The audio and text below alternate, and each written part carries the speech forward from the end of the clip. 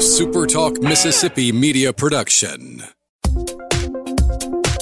He's the former president and publisher of the Sun Herald, and now he's on the radio. Welcome to Coast View with Ricky Matthews on SuperTalk Mississippi Gulf Coast 103.1. Welcome to Coast View, the show that every single day celebrates the men and women who make coastal Mississippi such a great place to live, work, and play. Today is Friday. We're getting back in the sort of the thick of things with the New Orleans Saints, and it's the day we enjoy visiting a couple of segments with my friend Jeff Duncan, who's coming to us from Green Bay today, from a hotel lobby in Green Bay. How you doing, my friend?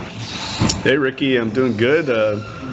Big preseason game between the Packers and Saints coming up, and Aaron Rodgers against that Saints defense. I hope we get a few series to watch on Friday night at historic Lambeau Field. Should be a lot of fun. It is. It's cool. I've been paying close attention to them. Sounds like the defenses have been playing really well.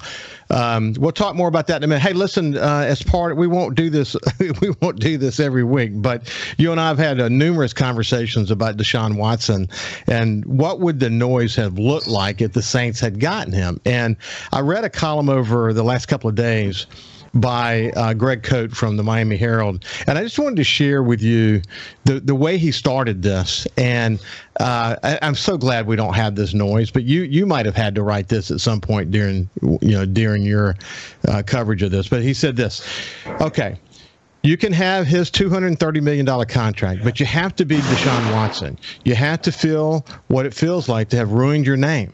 You have to feel all of the guilt you can never admit to.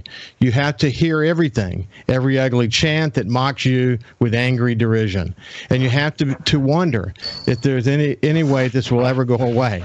Would you make that deal to be Deshaun Watson, to be so rich but at such a cost? And it just goes on from there, and it talks about the chants that he had to endure in Florida that said no means no. No means no. And it was going on the whole time. And by the way, they said that was the G-rated version. So, buddy, it's tough. And we would have had to trade so much away. I know you wonder why we even got to the point where we were even considering him. But look at what you're looking at today. Look at all the players that are on this team that probably or maybe would not have been on this team had we gotten him. I'm so glad we moved on. Yeah, you know what I think about when I think about the Saints' pursuit of Deshaun Watson? There was a really good profile recently by Seth Wickersham at ESPN.com, who's a terrific writer, colleague. And Seth profiled Sean McVay, the Rams coach, and he went into great detail talking about the decision the Rams made to go get Matthew Stafford in the offseason. And the conversation that Sean McVay had with management was basically, hey, you know what? We got Jared Goff. We've got a good team. We can make the playoffs every year with this, and we'll probably get eliminated in the divisional round. And, we can go on like this for a long time. We'll be successful, but we probably won't win a Super Bowl. He goes, let's go get bold and go win a Super Bowl. And I think that was what drove the Saints to pursue Deshaun Watson. I think it's almost an identical situation. With Jameis Winston or Andy Dalton, I think everyone feels like this team is going to be successful and they'll make the playoffs.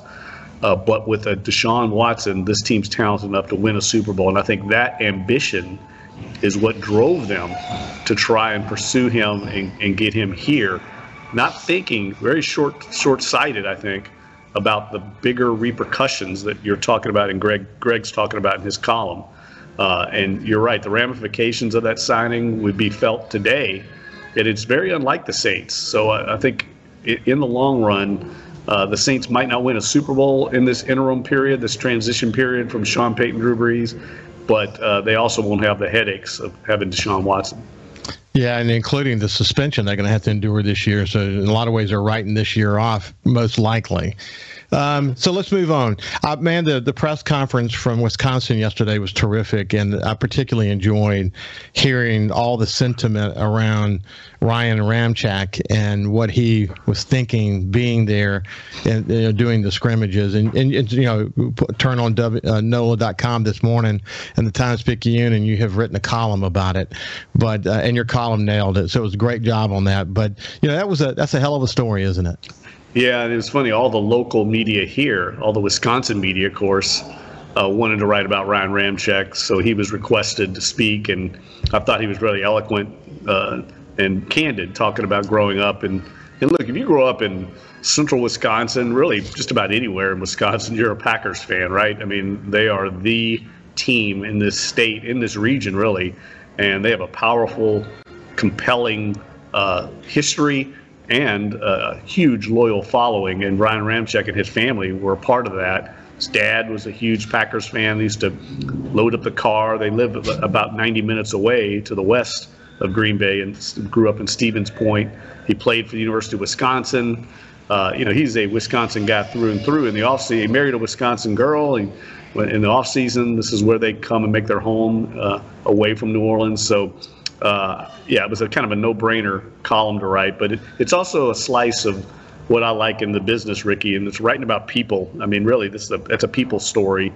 Ryan Ramczyk's a great football player, but I hardly even touched on his football ability because it's more of a story about coming home and being around your family and the place you grew up and celebrating, the journey to get to where he got.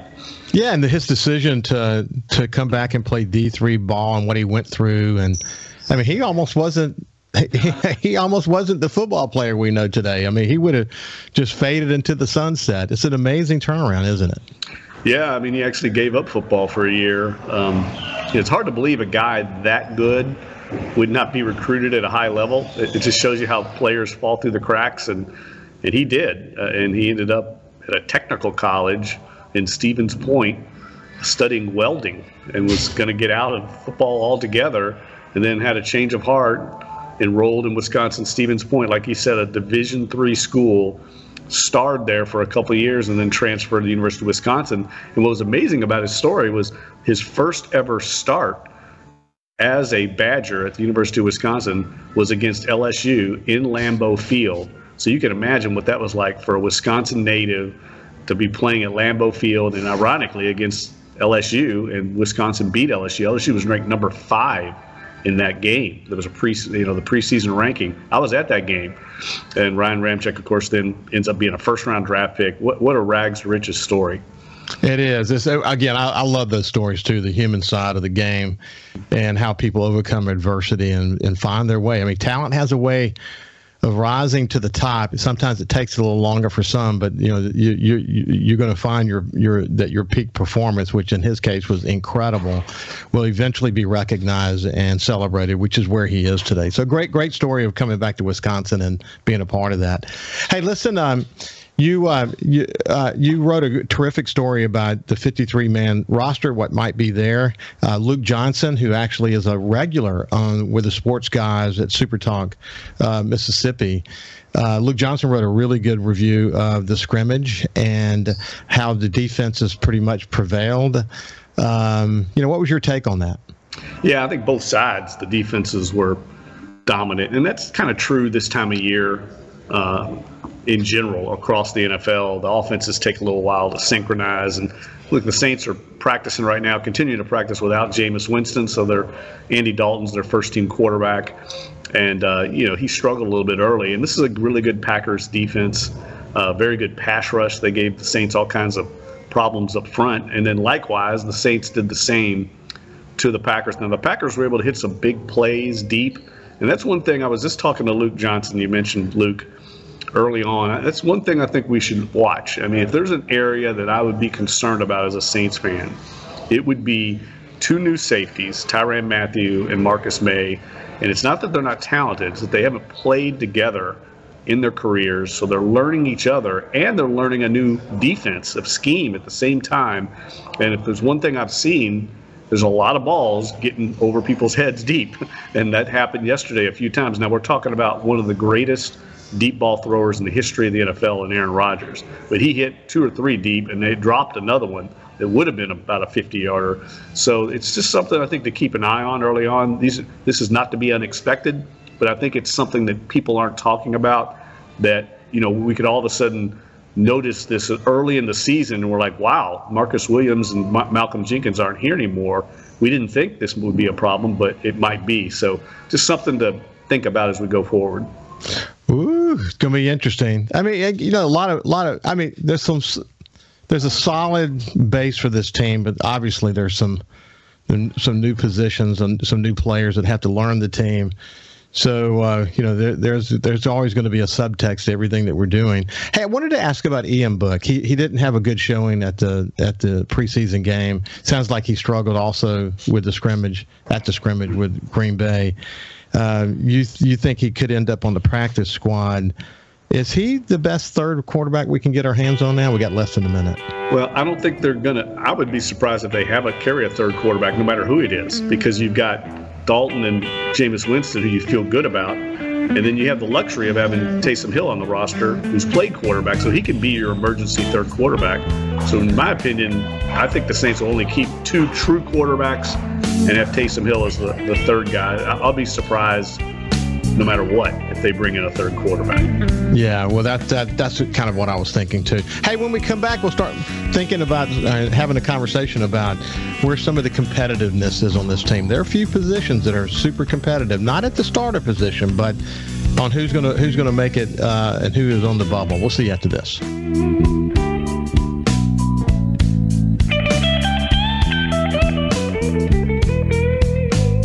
Listen live or on demand and watch episodes of Coast View on your laptop, desktop, or on your phone or tablet by going to supertalkmsgulfcoast.com. His love for the coast is why he's here. It's Coast View with Ricky Matthews on Super Talk Mississippi Gulf Coast 103.1. Welcome back to Coast View. I have my friend Jeff Duncan from NOLA.com and the Times-Picayune. He's a nationally known writer and columnist. He's written a number of books on the Saints, including the definitive book on Drew Brees and Sean Payton.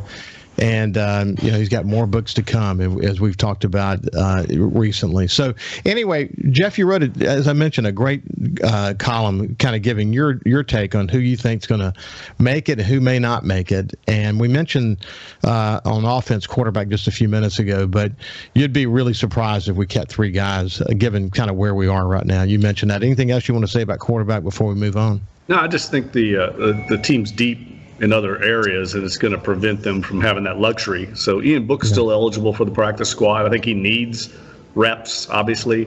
So it makes sense to pass him through waivers and try and get him back on the practice squad and have some depth at other positions. Like, I think running back right now behind Alvin Kamara and Mark Ingram, the third running back, is going to be a very competitive situation. Right now, Dwayne Washington, I've got on the roster mainly because he's a very good special teams player, but there's other guys that could compete for that spot, including Tony Jones, and Abram Smith, the rookie from Baylor, who they really like a lot as well. So I think that's a competitive spot.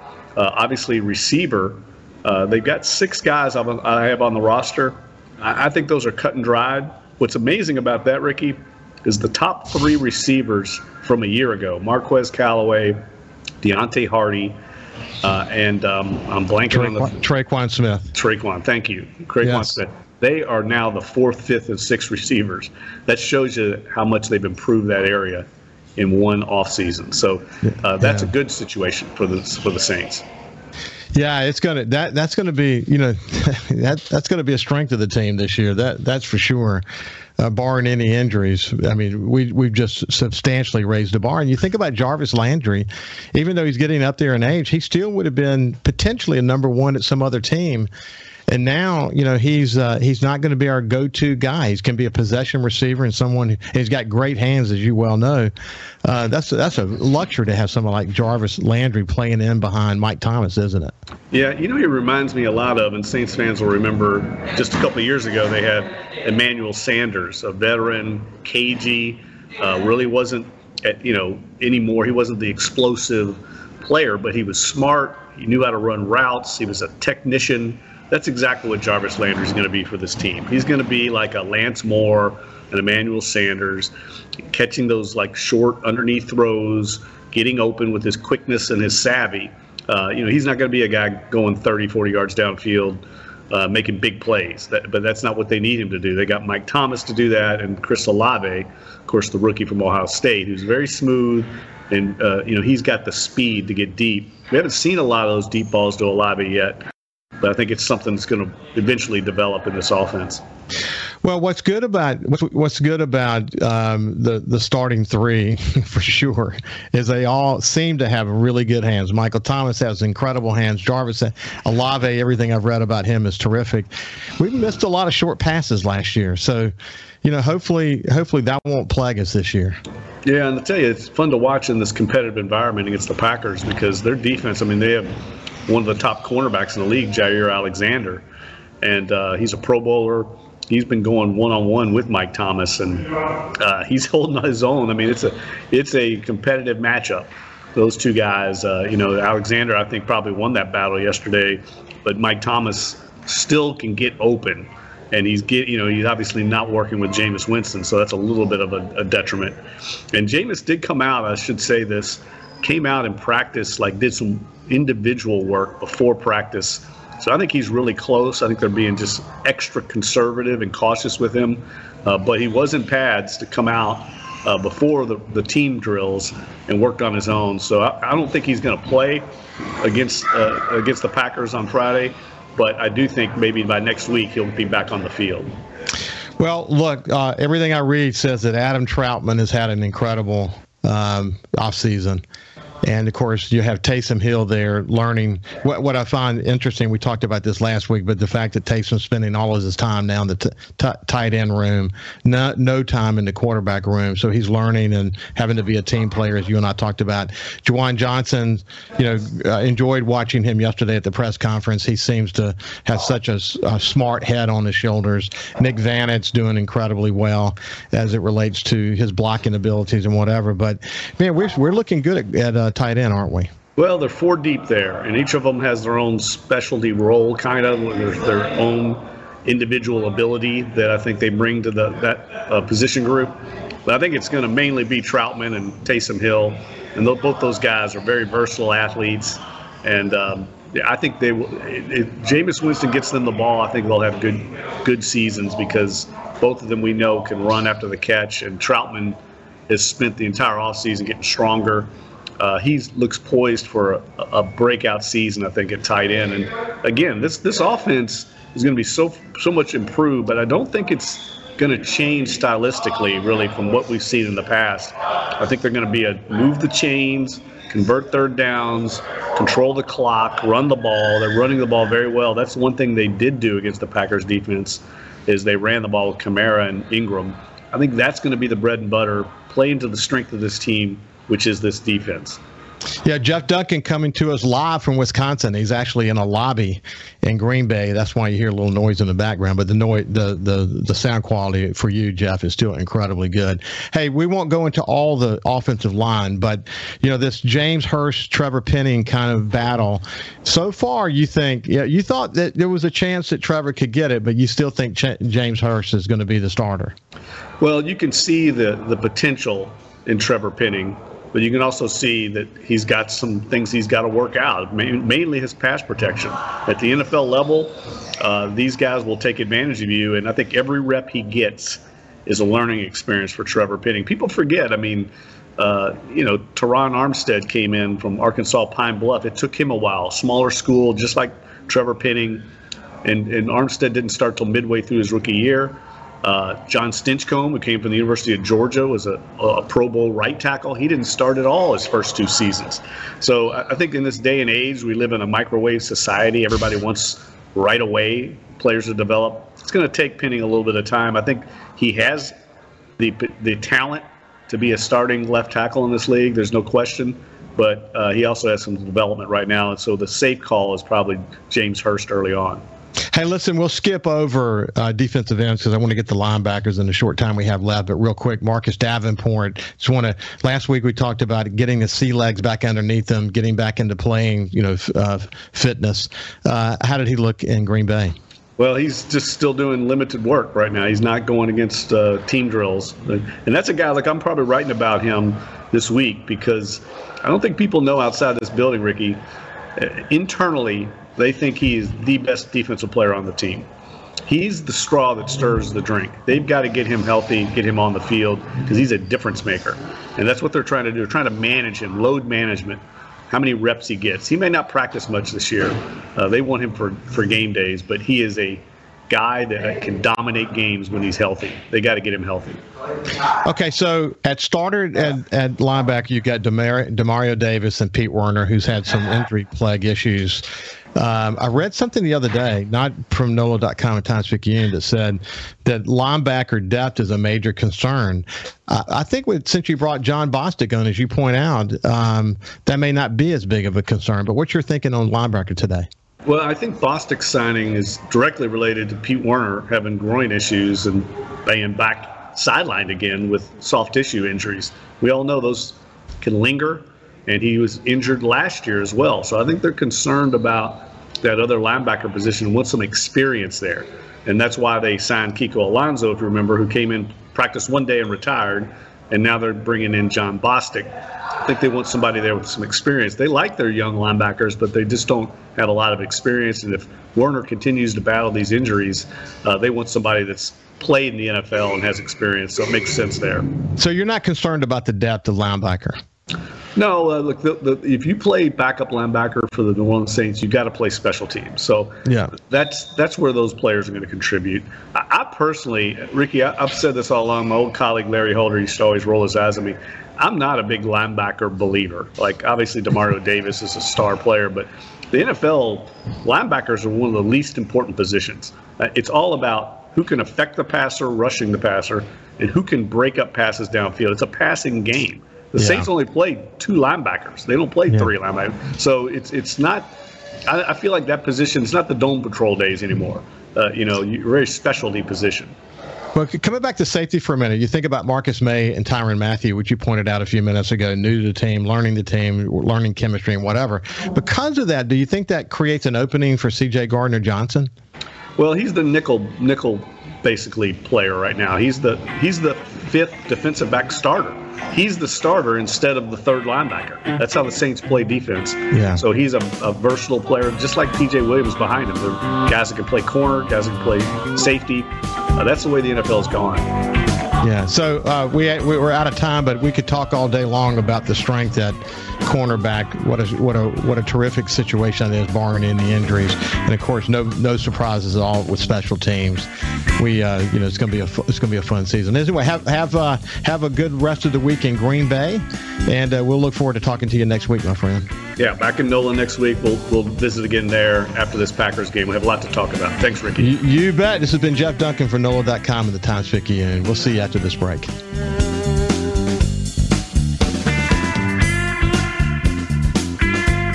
Listen live or on demand and watch episodes of Coast View on your laptop, desktop, or on your phone or tablet by going to supertalkmsgulfcoast.com.